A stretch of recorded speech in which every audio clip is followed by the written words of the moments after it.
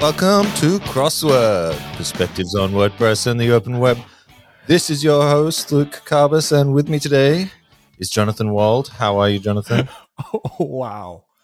I'm doing fantastic, Luke. It's a pleasure as always to be here. Never done that before. That was really impressive. So you're in a fancy studio. I am.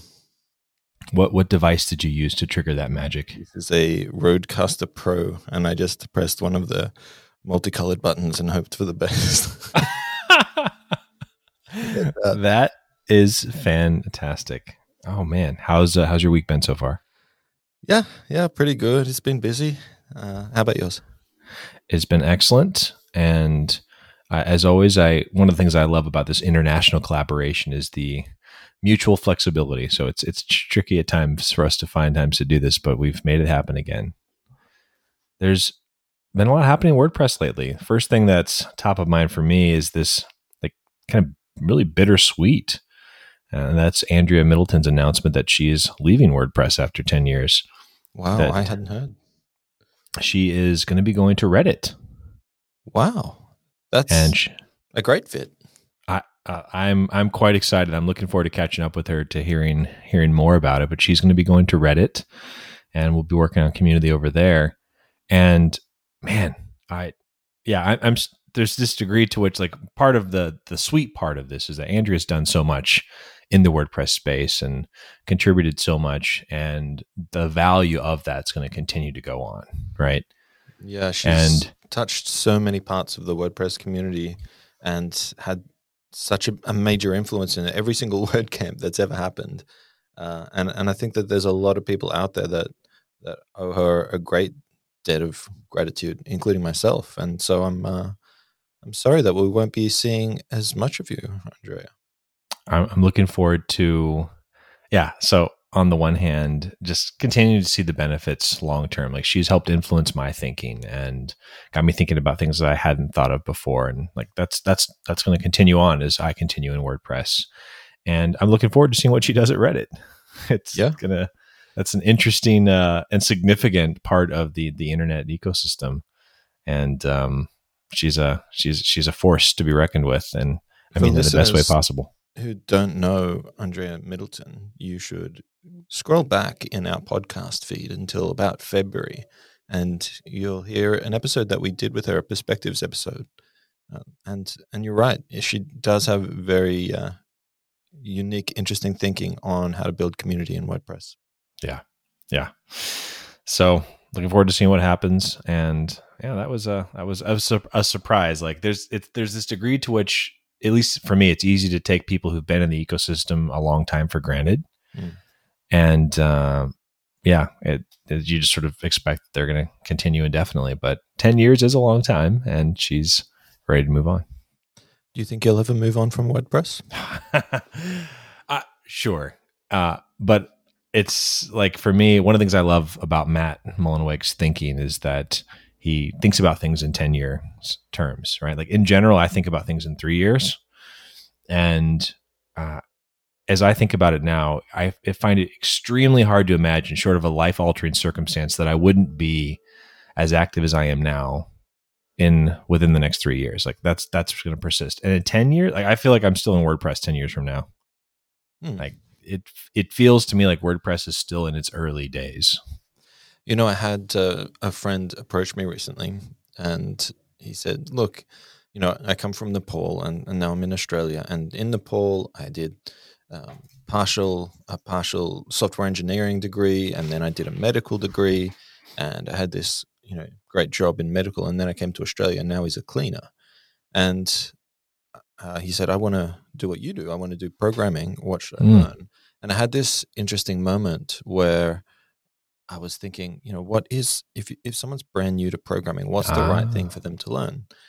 So I put him in the direction of JavaScript, mostly because I think the most important thing to learn is what it feels like to code, and whether it's for you, and whether you can be go-getter enough to make it work and stick through the frustrations. But once he's done this JavaScript course that I pointed him in the direction of, I wonder should I point him to WordPress or should I point him to something else? And I think where I ended up is that there are a lot of other languages out there, that are much more exciting and more interesting to write in. Swift, like the iOS Yeah. and Mac OS language, is fantastic. It's a beautiful language. I really enjoy writing it. And there's other things out there too. Ruby is also exceptional. And even though PHP has a bit of a bad name and isn't the most exciting language to write, although it's getting better, uh, I think that the amount of work that's in WordPress at the moment makes it the clear winner if you're going to learn something new. There is so much work out there for people who can write WordPress. I think that's what I find is a really healthy way to look at it, is like when you just look at the size of the ecosystem, some folks will experience frustration about not knowing how to navigate it, like how to find the right opportunities for them, or they'll have a preconceived notion, things like there's no money to be made in WordPress, which just isn't true. You just maybe haven't found the right part of it. Overall, though, and I'd love to have some better framings for unpacking like exactly that situation. Like, how do you guide someone? I was talking to a friend of mine the other day.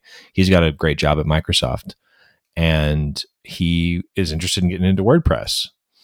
And I had this question in my mind of like, oh, how do I help guide that conversation? Like, where do you start? Mm-hmm. And it's easy to take for granted all the things that those of us who've been in it for a long time just know at this point, right? Like knowing where to look, knowing where to learn what you need to learn. Like if you wanted to be really good, where do you go? Right. Like how do you learn that the WP cron is a bit of a waste of time? You don't want to do WP cron. And where do you learn about how WordPress handles transients and all of those sort of subtle little bits and pieces that you pick up along the way? Well, I think that the answer is that you just start doing client work. That's always been the answer for me, is you learn just a little bit, just enough, and you start doing client work straight away. And that's where the learning becomes meaningful. That's where it all sort of gels, and that's how you get better. I'd say second best to that, because I'm also a huge fan of client work. It brings a lot of pieces together. Second best is just finding something to contribute to. Yeah. Right. Like you might make a plugin and say, hey, I'm just gonna play around with this and make something that's useful, that solves a problem for someone, and make it available. And the things that you learn in that process. And also what's great about creating in this space is that you can find others who are willing to help you. Right. Yeah. We've talked about that concept of shared ownership. Open source community. Yes. Yeah. So one thing I've been thinking about a little bit is I'm all in on WordPress, right? And I do ask myself this question, like, how do I avoid my own blind spots? Like I have this bias that I try to consciously, like if I'm talking to someone about WordPress, I call it out, like, listen, I'm biased. I think WordPress is fantastic for a lot of situations. So I will try to consciously seek out opportunities where it's like, oh yeah, WordPress isn't a good fit for this, or a situation, for instance, where I might recommend a SaaS versus WordPress. Like I'll try to cultivate those, yet I can't help but be biased. And anyway, it's been interesting to think about that. Like, what can we do to consciously cultivate a broader perspective? I was talking to a developer that I've started working with recently, and one of the things I loved about his experience, he spent a lot of time in WordPress. He left to work in Laravel for several years. Awesome. Did a bunch of stuff there, like got super proficient, and then came back to WordPress.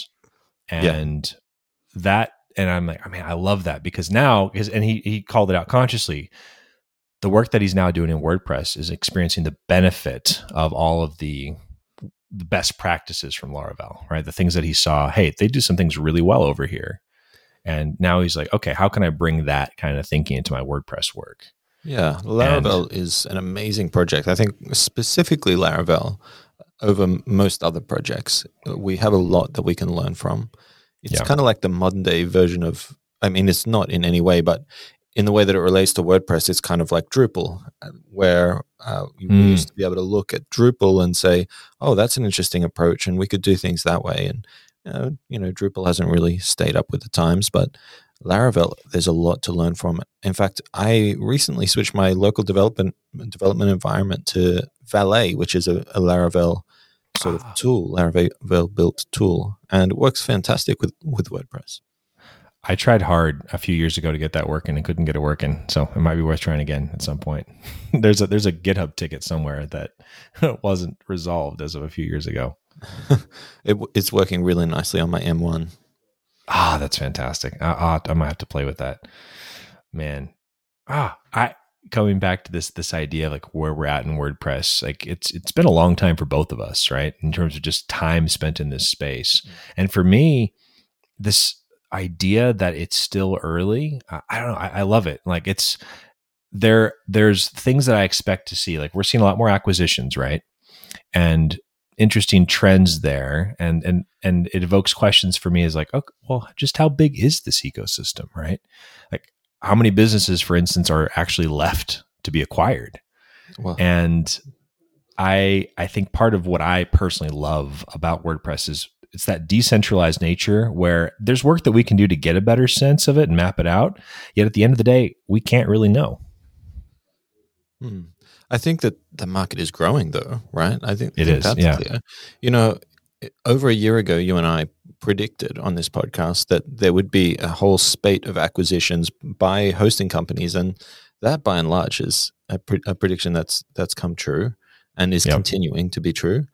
Do you think that will sort of level off? Will that plateau, or are we going to continue seeing growth in the amount of acquisitions, or do you think that the acquisition period has died and it's over now, and we need to build up the small businesses again?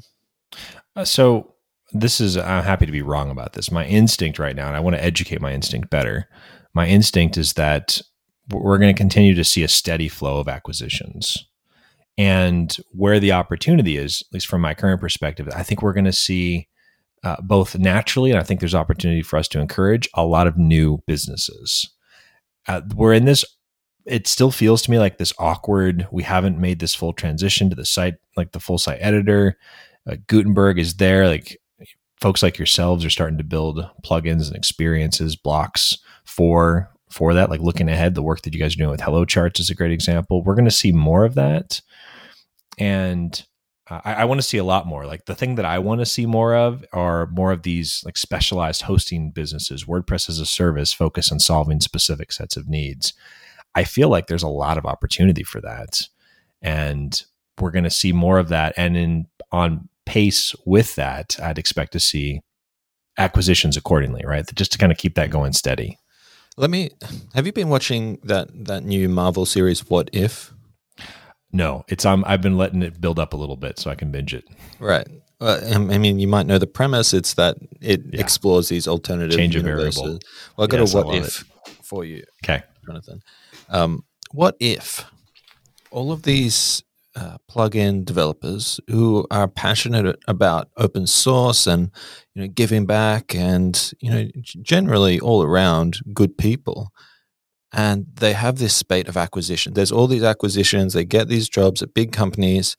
What if they realize that, oh, maybe I wish I didn't sell my business?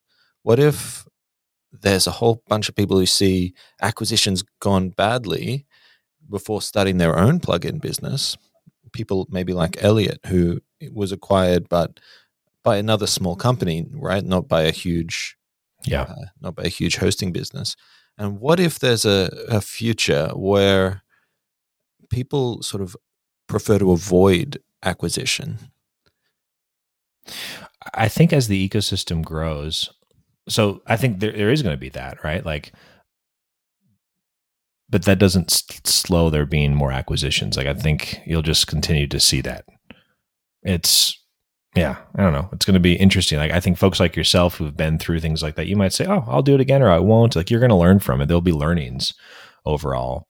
But I don't know how much we'll actually notice because the ecosystem just keeps growing around it. I mean, I'm sure I'm a special case, but I'm starting up a new plugin business, and one of the guiding principles is that I've got a 5-year commitment to not being acquired. Yeah. Right? And I don't know how widespread that will be, but I wonder if it might be a little bit widespread. Yeah, and people have different experiences as well. I'll plan to see, too, one other trend that I think we'll start to see a lot more of are these software as a service businesses recognizing what percentage of their users are on WordPress and just more actively investing into the ecosystem.